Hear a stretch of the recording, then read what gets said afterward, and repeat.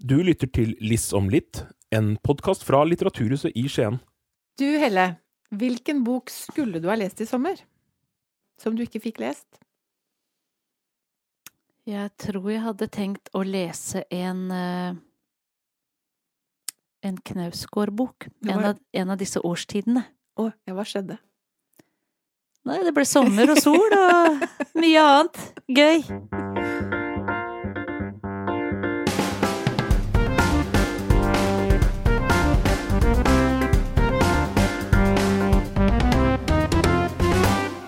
Velkommen til Litteraturhuset i Skien sin podcast. Jeg heter Helga Lilleland og sitter i studio sammen med Helle Riis. Hei, Helle. Hei. Du, på'n igjen. Vi starter jo alltid med en sånn bok som vi begge har lest. Og denne gangen så er det Hanne Ørstavik, Ti amo. Jeg er litt usikker på om jeg sier det riktig. Ti amo, heter det. Ja, jeg sier også det, når det er sånn det står. Da slår vi til på den. Det er en bok som, før vi begynner å snakke om boka da, så det var du som valgte boka den gangen her. Hva var det som gjorde at det ble den? Bortsett fra at den er veldig kort. Men den er veldig tynn. Og fint omslag, nei da. Men rett og slett fordi at Hanne Ørstavik er litt vanskelig. Ja. Jeg har litt sånn jeg har startet på henne noen ganger, og så har det ikke blitt noe av, og det er langt tilbake i tid. Mhm. Og så er det en person som ofte dukker opp her eller der, og på en måte som jeg blir litt interessert i. Vi hørte henne jo på Lillehammer blant annet, Ja, og har mye å si. men kan du huske hva er det som gjorde at du ikke orket liksom å fullføre de bøkene du har begynt på tidligere? Jeg tror at hun kanskje kan oppleves å være en litt krevende forfatter. Mhm. Hun er tenkende. Du må være med, ikke sant? Du må være på, det er ikke sånn å la seg bli underholdt, det er ikke sånn lystlesning. Nei, hun gidder ikke gjøre det sånn veldig enkelt for leseren sin. Hun gjør det ikke så veldig enkelt, Nei. så du må være med, du må være sharp, kan ikke være så veldig trøtt. Nei. Det er jeg ofte. Og da nytter det ikke Mørstavik. Og så husker jeg fra en bok jeg begynte på for lenge siden, og i Finnmark, og litt traurige greier. Ja. Og en familie, og det er mye dårlige familierelasjoner, eller i hvert fall husker jeg den boka. Mhm. Den har både irritert meg, og det endte med at jeg bare la den bort, litt irritert. Men har du ikke fullført en Ørstavik-bok før nå? I en alder av... Ja. Er vi der? Vi er der. Jeg begynte jo også på Kjærlighet, som Ja. jeg synes jo var langt bedre enn den erfaringen jeg hadde for langt tilbake i tid. Mhm. Den ble også borte for meg. Jeg tror ikke jeg leste ut den heller. Første gang du har lest gjennom en hel Ørstavik-bok. Ørstavik-bok. Ja, det er bra. Den lille her. Det er bra.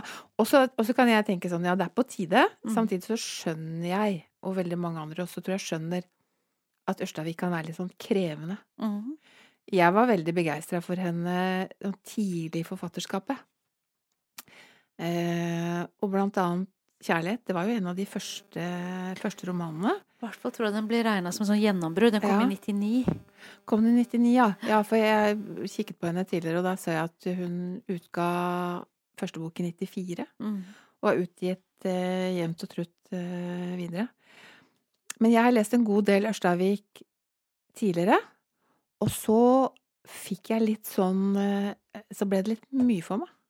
Jeg fikk litt sånn nok av henne. Jeg synes også hun ble litt sånn krevende. Mhm.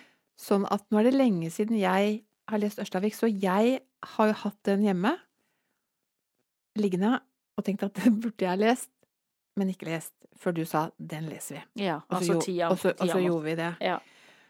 Skal vi si Men jeg vil bare legge til, det er litt modning, tenker jeg. ja. Jeg tror kanskje jeg var mer klar for hennes forfatterskap nå. Mm. Så nå er det jo sånn, nå har jeg lyst til å lese mer Ørstavik. Ja, nå skal du gå tilbake. Skal du begynne på Kjærlighet igjen? Ja, jeg tror jeg må det. Og så Ja. er jeg usikker på om jeg har fullført den eller ikke, men det finner jeg jo fort ut. Men den har jo fått såpass mye gode anmeldelser at jeg Ja. tenker at, og jeg husker at den var fascinerende. Veldig. Ja.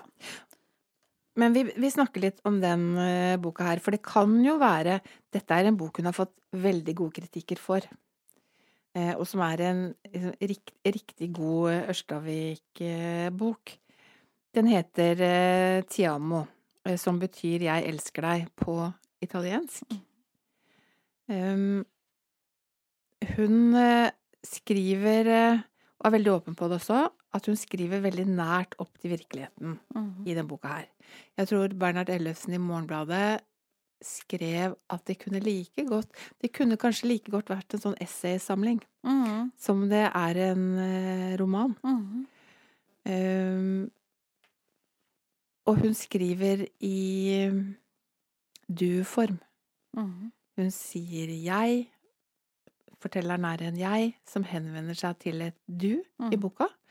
Og dette 'duet' er mannen hennes, italiensk mann, som hun har møtt på en litteraturfestival, på Lillehammer faktisk, og som er dødssyk i det vi åpner første siden i boka. Så vet vi at han har fått alvorlig kreft og kommer til å dø. Og det kommer han til å gjøre snart. Ja. Og så følger vi, hva gjør vi? Vi følger, så går hun litt frem, vi kan tenke at hun sitter der og vet dette, og så må hun skrive for å klare å liksom gripe verden. Og så går hun tilbake til når de møttes og drar oss med fremover. Er det noe mer å si om handlingen da? For dette er vi sitter jo ved det er en kjærlighetshistorie og et dødsleie. I ett. Ja, det som jeg synes var veldig fascinerende med den boka, det er hvordan hun går inn og beskriver hvordan det er å være en relasjon i noe som er så alvorlig tyngende som en død. Altså de venter på døden skal inntreffe omtrent. Selv om mannen da ikke snakker om det, og vil ikke snakke om det. Så hun bærer på en måte det alene. At han er døende og snart skal dø. Er det om en uke, er det 3 måneder? Og hun må skrive. Og det gjør hun, og det er det vi leser da, ikke sant? Eller har lest nå. Men det synes jeg var veldig spesielt å lese, og synes på en måte at det var noe genuint interessant i det å beskrive den prosessen. Å leve med en døende. Samtidig så var jeg litt irritert for hvordan hun utleverer han. Snakker om det lille hodet som krymper i hånden hans. Snakker om de slappe rumpeballene hans. Snakker om hvordan kroppen fortæres. Og jeg tenker, og der ligger den døende mannen på en måte. Ikke sant? Som du beskriver den mannen som sakte, men sikkert møter sitt endelikt. Ja, for vi har jo begge, vi var og hørte de samme tingene på Lillehammer med henne. Ja, vi var i hvert fall, vet jeg, og hørte på et foredrag av henne. Ja. Men der hun er helt sånn tydelig på at det hun opplevde i virkeligheten, er det hun skriver om i boka. Samtidig så er det en roman, men hun gjør ikke det som noen forfattere gjør, er at de insisterer på at dette er liksom 2 forskjellige ting, inspirert av. Hun er jo opptatt av å skrive sant, Ørstavik. Om å være sann og i det å skrive sant betyr jo ikke at det skal nødvendigvis er noe som har skjedd.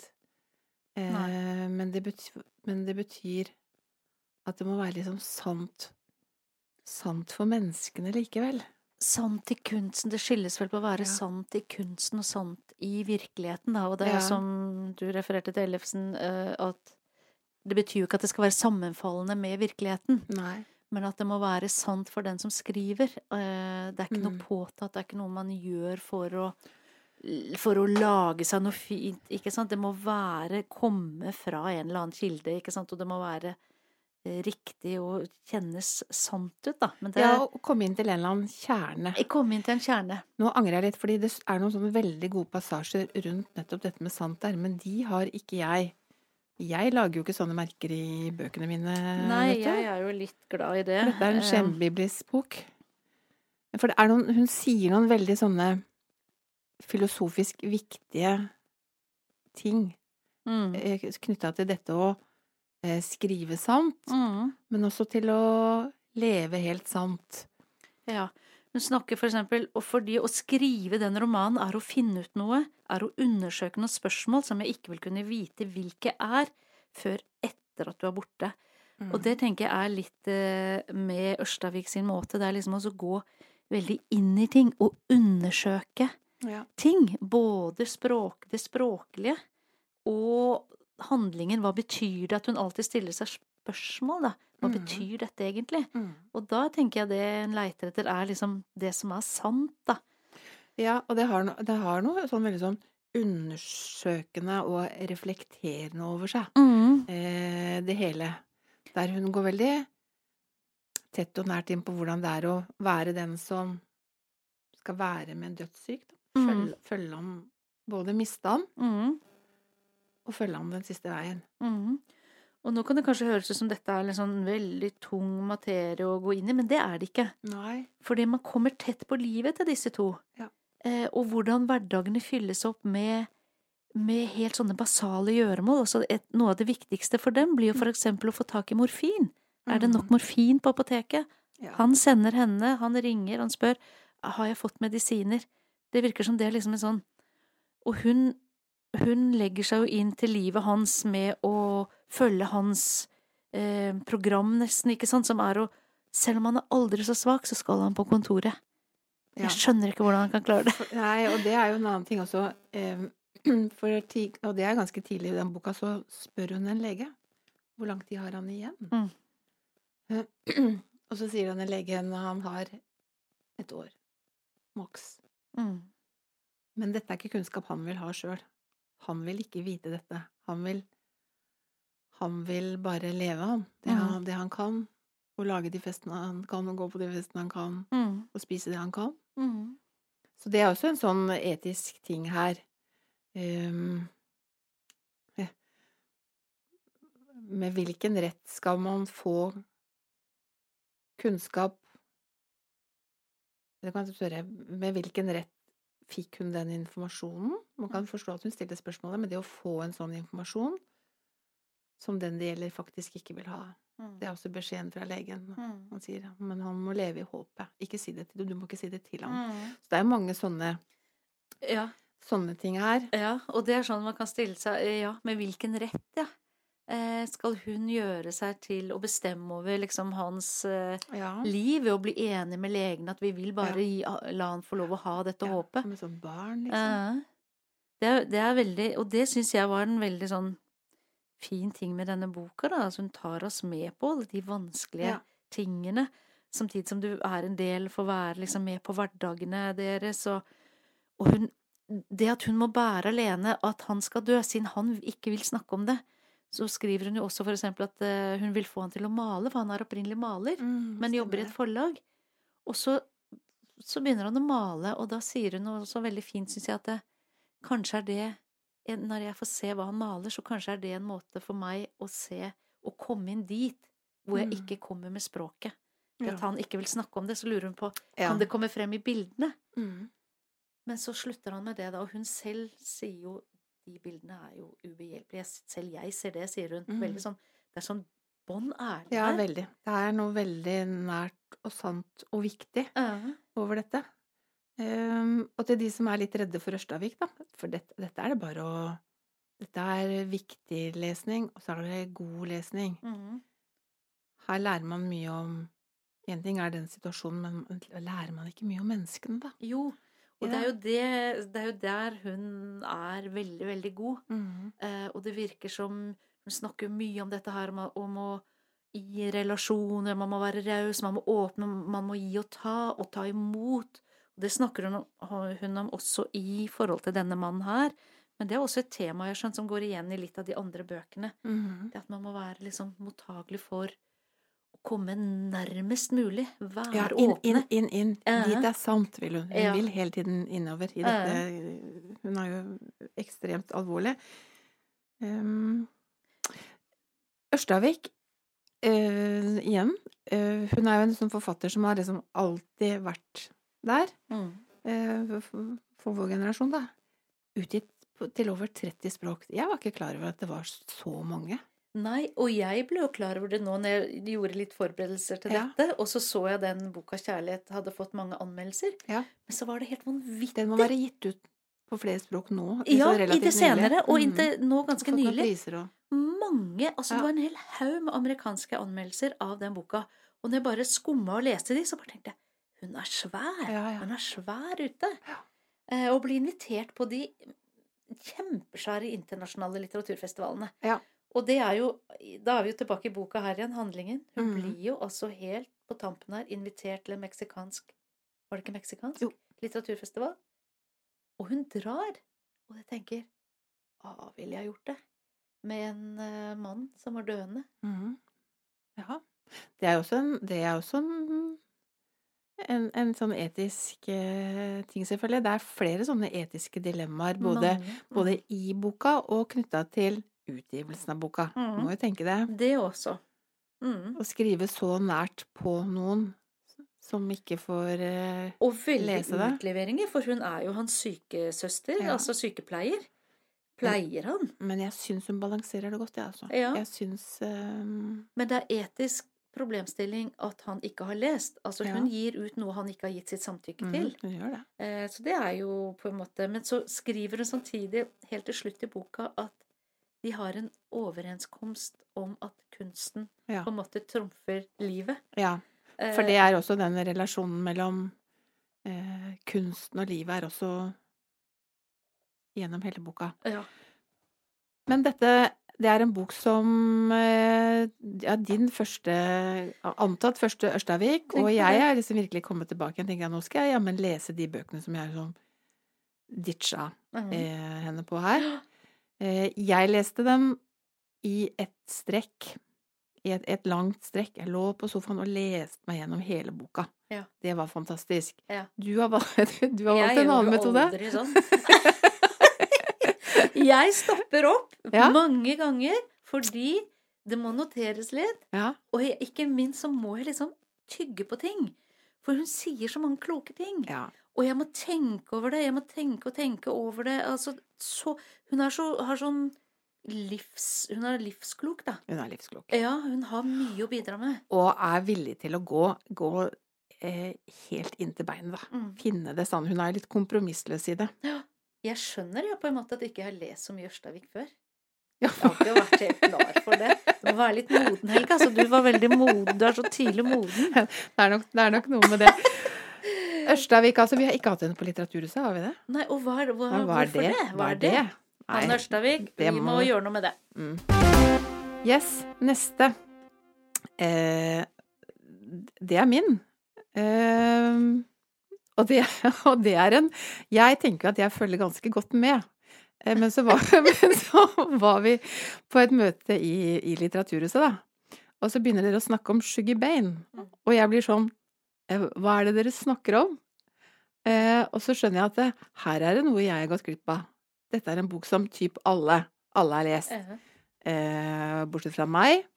Og helt sikkert noen til, for det er ikke så lett å følge med på alt. Nei. Men i hvert fall, jeg fikk låne på biblioteket.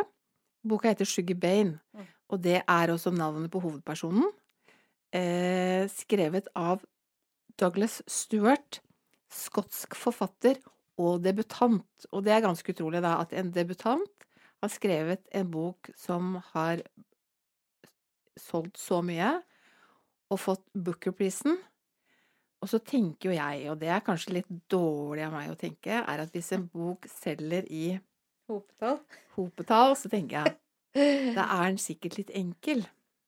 Du er der, ja. Jeg er litt der. Det er ikke bra. Nei, men det er noe med det. Men da tenker jeg kanskje at da har den ikke nok motstand i seg. Nei. Da gir den ikke nok. Så jeg gikk til den litt med sånn, ok, men dette er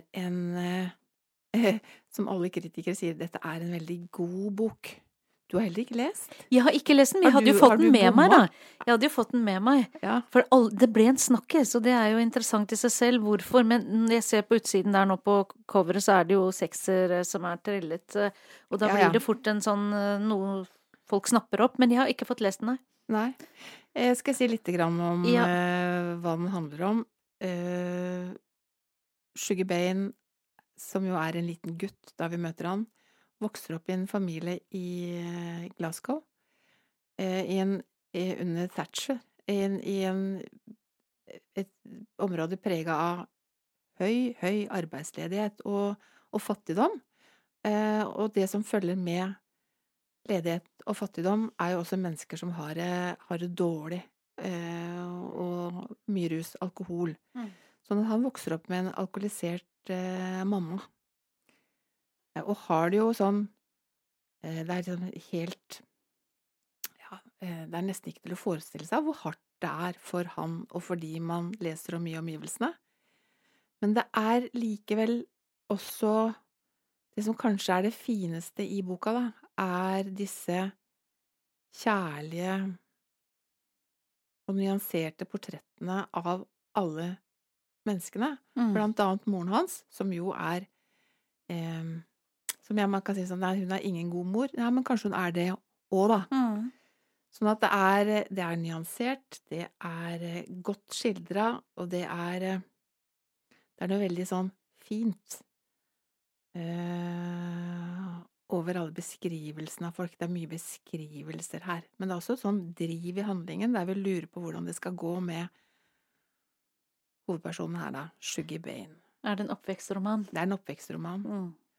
Og en sånn sosial realisme, arbeider, fattigdom. Altså den er ganske mye, men den blir aldri platt. Den blir aldri enkel. Og den faller ikke for liksom sånn fristelsene til å liksom moralisere eller være for skarp i kantene. Nei, for det lurte jeg på nå. Er den liksom, vil du si, er den kritisk? Er den samfunnskritisk? Er den politisk? Eller er det mer en skildring av en oppvekst? Jeg vil si at det er en skildring, fordi det er Shuggie som vi ser ting gjennom, da. Hvis jeg husker det riktig, formen på det. Men i lys av denne oppvekstromanen, så er det klart at så kan man jo tenke seg at det er en politisk roman som sier noe om hvordan mennesker må klare seg, hvordan de blir behandlet i et samfunn. Hva skjer med mennesker når de ikke har de gode rammene rundt seg? Ja. Hvordan er det å være barn og vokse opp på denne måten? Men det er jo noen imponerende. Men folk, kanskje det fineste er at folk, ja, det er disse nyansene han har, denne forståelsen for mennesker. Et godt blikk, observatør, altså at han ser folk. Og en del sånn nydelige beskrivelser. Så den er også språklig veldig, veldig fin. Men det var ikke opplagt at han skulle skrive en bok? Nei, og han skriver også tett på eget liv. Han har jo vokst opp som Shuggie, med en alkoholisert mamma, med 2 søsken i Glasgow, så vidt jeg husker. Og han er, som Shuggie ser ut til å være da, er homofil. Med alt det også medfører da, av vanskeligheter i livet. Sånn at denne gutten, forfatteren også, som vokste opp i Glasgow under ganske liksom grå kår, har jo blitt hva er det jeg ser? Var han designer, klesdesigner i New York i dag? Akkurat. Så det gikk bra med Shuggie? Det gikk bra med han. Hvis det var Shuggie, det jeg vet ikke. Men det er en sånn bok som jeg tenker, jeg skjønner hvorfor mange liker den. Og det er god kvalitet hele veien gjennom, og jeg tror alle som har lest den skulle ønske at vi fikk lov til å følge disse folka videre. Det er mange interessante folk i denne boka. Så det kan komme nummer 2? Ja, 2 og 3. Du kan glede deg. Ja, men når du forteller det, så tenker jeg jo på at jeg har sett en del filmer om de samme tingene. Ja. Kan dette bli en film? Det kan det helt sikkert. Og så jeg, for noen har nevnt den der Engelen på 7. trinn, husker du det? Det er jo en sånn oppvekst. Ja, ringer ikke noen bjeller hos meg. Nei, vi kan ikke google i fart, det går vel ikke. Du klarer sikkert det. men og så er det den filmen om han som danser, vet du. Ja, det var den jeg tenkte på. Ja. Han som vil ja, jeg skjønner. På ballettskole. Ja, den så jeg faktisk her om dagen på hytta, der vi har lineær-TV, sånn at jeg må se det som liksom kom på TV. Da fant jeg den Jeg kan se det liksom noen likhetspunkt, men nei, liksom. Dette er en mye større og mer komplisert og sann historie, da, enn den filmen. Husker du hva den heter, den filmen?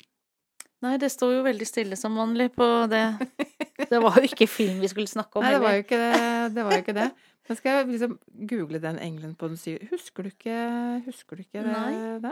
Nei, jeg gjør ikke det. Da tar vi også noen minutters Men tenk at den boka da alle snakker om den, alle har lest den, og alle er helt over seg. Tenk å gjøre det stykket arbeid, liksom, som bare går rett hjem. Ja, det er helt fantastisk. Og for en historie forteller. Men det er jo ikke sånn at alle som har en god historie å fortelle, klarer å fortelle den godt heller. Nei, og det er jo det. Ja, sånn at, men sammenlignet med vår hovedbok i dag, da. Ja, to helt forskjellige bøker.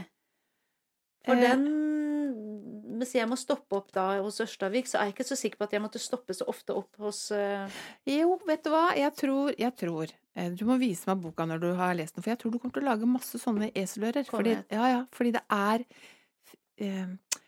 kanskje særlig på skildringene. Ja, at det er godt skrevet. Ja, og så gir den noen sånne bilder. Den er en veldig sånn du får opp bildene når du leser. Bildene og følelsene og så jeg tror vi må sjekke om det kommer eselører, for det er tror jeg. Et tegn på en god bok. Det er en bok med mye eselører, opp og nede. Du, 'Engelen på det syvende trinn' kom ut i 1996, altså 25 år siden. Det er veldig lenge siden. Og er en memoarbok om hans egen nitrist og kummerlig oppvekst i Irland. Ja. Men sånn at den har noen likhetstrekk ved det, da. At det er liksom samme type oppvekst. Men igjen, da. Hvis det er noen flere der ute som ikke har fått med seg denne boka, les den. Greit, du. Da reiser vi vekk fra både hjem fra Italia og fra Glasgow. Så lander vi i Skien. Da har vi kommet hjem, Helga. Hjem til Skien. Ja. Og da har jeg med meg en bok fra en lokal forfatter. Jepp. Det er selveste Stian Johansen, som har skrevet boka Skilsmissedalen. Og sånn å se til, så ser den jo litt traurig ut med det gule papirer og dette bruddet på midten her i sort, og de bokstavene. Så tenker jeg, dette er sikkert noe traurig greier. Men det er det ikke. Nei. Skal vi bare si, Stian Johansen er forfatter. Og så er han bibliotekar på Skien bibliotek. Ja. Og så er han også styremedlem i Litteraturhuset. Han er det. Men vi tenker at hvis han har gitt ut en bok som vi synes det er verdt å snakke om, så får han tåle det som kommer. Han er ikke klar over det. Nei, det er han ikke. Men Skilsmissedalen i Skien, ikke sant? Og det som er veldig morsomt, det er at de som liker litteratur som er tett i tid og sted, så har du kommet til rett bok. For her er alt foregår rett rundt deg og veldig tett opp i tid. Ja. Og det er jo skilsmisser over en lav sko her i Skien. Og det er jo også morsomt. Det er morsomt skrevet. Det er det som er litt viktig å få frem. Det er ikke noe særlig traurig. Nei. Selv om jeg synes typene, det må jeg få lov å si, Stian Johansen, jeg synes de er litt trasige, de karakterene. Jeg skulle ønske at det var et par kvikkasser der også. Blir du litt sånn fornærmet på Skiens vegne her? Jeg føler litt at vi er liksom litt nede i den dalen, litt langt nede, og det er en del av disse folk her hadde ikke så veldig sånn, jeg er ganske irritert på de. Ja. Og jeg tenker at jeg skulle ønske at det var kanskje litt større variasjon av de karakterene. Men det er en novellesamling? Det er en novellesamling, og så er det sånn viselig og lekkert laget at noen av disse henger litt sammen, da. Ja.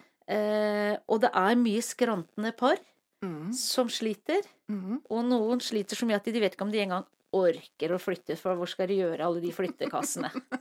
Og så er det ut, en novelle handler om å være på Rødmyr, og den er veldig fornøyelig og veldig morsom. Ja. Og den tenker jeg vet ikke, det er kanskje, altså Stian Johansen har et veldig godt blikk for humor. Ja. Det er underfundig, det er snertent og morsomt. Men jeg må også si, hvis jeg skal være ærlig, og det skal vi jo, Mhm. noen ganger så er det sånn at det er litt mye humor, og at den virker litt planlagt, hvis du skjønner. Mhm. Jeg ser for meg Stian da, som går og samler opp gode sånn situasjonskomikk, Mhm. gode replikker. Han går og samler på det, og så kommer han til et bokprosjekt, og så putter han det inn her og der. Mhm. Og noen ganger så går det bare helt lekkert, og så er det noen ganger jeg tenker at jeg ikke synes det var like morsomt. Mhm. For da tenker du at det skygger litt over for det alvoret som hele tiden ligger i bånd her, da, eller? Ja, for det er jo, en skilsmisse er jo dramatiske ting, og veldig vondt, og det er en novelle her blant annet som handler om liksom mer fra barnas perspektiv, og blir avlevert på Café Elefanten, for da skal mor og far vil ikke møte hverandre, så blir de droppet av på en kafé, får penger til brus liksom, Mhm. og minsten kaster opp, og det er liksom de som jobber der som må ta seg av det, men det er kjempesårt og vondt. Og det er noen sånne situasjoner som jeg tenker kunne kanskje fått lov å stå litt mer alene, uten at det må liksom være den Mhm. så veldig gøyalt da. Mhm. Ellers så må jeg si at det er jo en del som har reagert på dette med fittekassene, som er liksom et kapittel her. Ja. Det er det mange som er irritert på. Ja, og så er det noen som synes det er gøy. Hva er det? Det er jo det at det er et sted hvor det bor mye alenemødre, Mhm. som har da skilt seg, og så skal begynne et nytt liv i disse fittekassene. Mhm. Og så stikker det da noen menn innom, og så tenker jeg, er fittekassene rette ordet da? Nei, Kan ikke heller det pikkekassene, for det er jo mennene som stikker innom, og det er jo tross alt mødrene som tar seg av barna, liksom, og så stikker de mennene innom for å, ja. Nei, men det kan vi diskutere en annen gang, men og så er det jo Odd da. Altså, Stian er jo veldig opptatt av Odd, Mhm. og han drar inn Odd ofte i litteraturen sin, også her som en mer terapeutisk metode for tidlig sædavgang. Ikke sant? Lagoppstillingen til Odd, og det gikk veldig dårlig egentlig, så Odd er best på fotballbanen, tenker jeg. Men det er både gøy, og så er det litt sånn krevende da, når man får en bok om nærmiljøet sitt. Ja, Ja. og jeg jobber jo nesten noe med dem, altså, Ja. så det er liksom sånn, her liksom, og det er ting rundt deg i denne byen som skjer, og du blir lattermild, og så blir du litt, altså jeg blir også litt sånn irritert, altså, det er jo ikke bare sånne folk her da, For du liksom. hadde ikke blitt så irritert hvis handlingen var lagt til typ Glasgow, da? Nei, jeg hadde ikke det, vet du. Da hadde Nei. jeg bare tenkt, sånn er det der. Mens jeg bor i denne byen, og jeg tenker at sånn, det er ikke bare sånn her. Ja, for da føler du at det snakkes om oss, eller skrives om oss. Ja, og det er litt sånn, og det blir jo, hvordan skal jeg si det da? Det er liksom jeg føler at de er litt like, de typene her. Mhm. Og han skriver på dialekt. Og Han det skriver på skiensdialekt. ja, Ja. ikke veldig, men bra gjennomført. Altså, det er ikke sånn helt outrert dialekt, men ganske mye. Og det er morsomt. Er det noe å hente for folk som er for dette skilsmissen, handler det om brudd, eller konsekvensen av brudd hele veien? I Ja. alle novellene? Mm. Er det Også noe å hente for folk Vi har jo tidligere snakket om sorglitteratur, Mm. som kan sette ting litt på plass for folk som er i sorg, da. Ørstaviks Tiamo er jo en sånn sorg... Ventesorg. Ventesorg, så jeg ja. noen Fantastisk. sa. Men er det noe å hente i skilsmissedalen for folk som er før, under eller etter samlivsbrudd? Ja, jeg tror i hvert fall du får veldig lite lyst på den skilsmissen hvis du leser denne boka. Det er ikke romantisert på noe som helst måte. Nei. Det er det ikke. Tvert imot ganske slitsomt for alle parter her. Mhm. Og selv om dette er skrevet mye med glimt i øyet, så er det også et alvor der. Ja. Men også bare for å si det til slutt, da, dette er en god bok, og Stian Johansen skriver veldig godt. Mhm. Men jeg tenker at den kjempegode boka, den helt vanvittig gode boka, den tror jeg ikke har kommet ennå. Mhm. Men jeg tror den kommer. Da gleder vi oss til den. Ja. Du, helt til slutt. Et ekstremt klokt ord for dagen. Å, herlighet. Var det nå jeg skulle si det? Ja, Ok. Det skulle jeg jo ha helt sånn. det skal man ha klart. Ja, og det har jeg ikke. Men Har du ikke det? Jo, vent da. Jeg har det.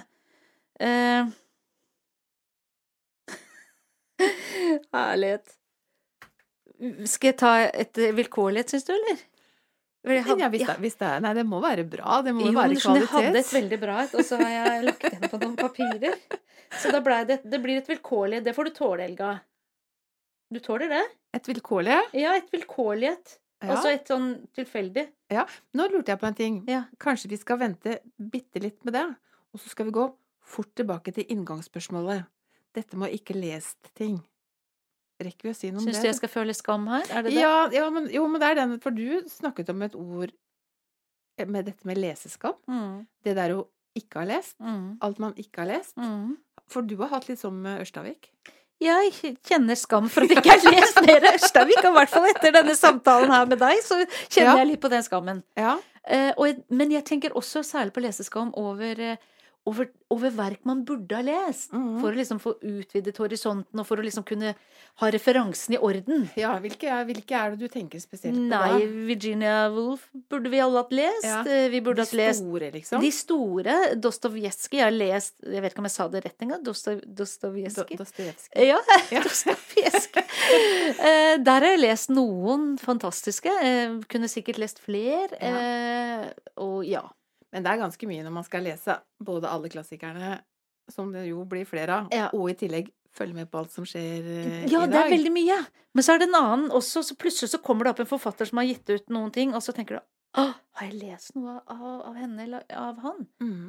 Nei. Og da kjenner jeg på skam, for at du skjønner at det er et sånt referanseverk, eller en som refereres til, som regnes som en av våre virkelig gode. Men jeg er enig, det hjelper jo ingen i verden, hverken forfatter eller forlag, at jeg føler skam. Det gjør jo ikke det. Det hjelper ingen. Men jeg skjønner hva du mener. Og jeg så på den, jeg har jo sånn bibliotek-app, og så sjekket jeg hvor mange bøker er det jeg har hjemme som jeg har lånt på biblioteket. Og så var det nesten 30 bøker. Jeg tror jeg har 27 bøker hjemme, og det er klart, jeg får jo ikke lest 27 bøker. Du tror du skal lage bibliotek hjemme? Du er biblioteket. Ja, men jeg får jo ikke lest det. Nei. Og så må jeg levere det tilbake. Mange av de uten å ha lest det, men det er jo ting jeg mener at jeg bør lese. Ja. Og neste gang jeg prøver å reservere den boka, så står det at jeg har lånt den før. Du kommer igjen og igjen. Og det er litt dårlig gjort. Ja. Til Biblis. Ikke si det, for det kan være gode grunner til at vi ikke fikk lest den forrige gang. Så det er liksom med på å øke den leseskammen. Når de sier sånn, unnskyld meg, men du har lånt den før. Ja. Så ikke si det høyt. Det er en liten beskjed til biblioteket. Ikke si det. Nei. Men det kan vi jo jobbe litt med, en sånn liste over ting man burde. Ja. Eller bør man ha det? Sånn burde ha lest liste. Ja, men det må jo være fordi du har lyst. Det er viktig for meg å si. Ja. Ingen skal føle at de må lese noe som helst. Nei. Men jeg kjenner at av og til så har jeg lyst til å lese noen av de verkene som ofte refereres til. Fordi det kan være en hjelp, noen knagger å henge ting på. Så det må være viktig. Du skal bare lese det du har lyst til. Ja.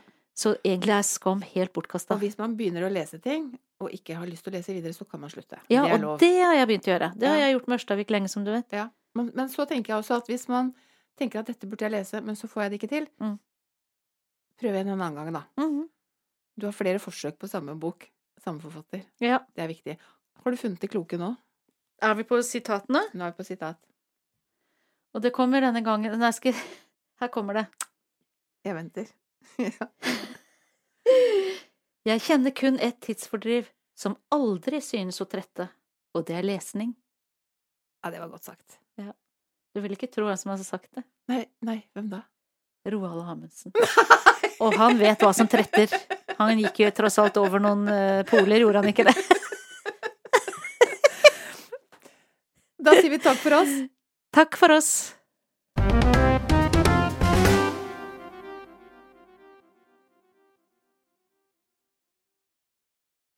Du hørte Liss om litt, en podcast av folka bak Litteraturhuset i Skien.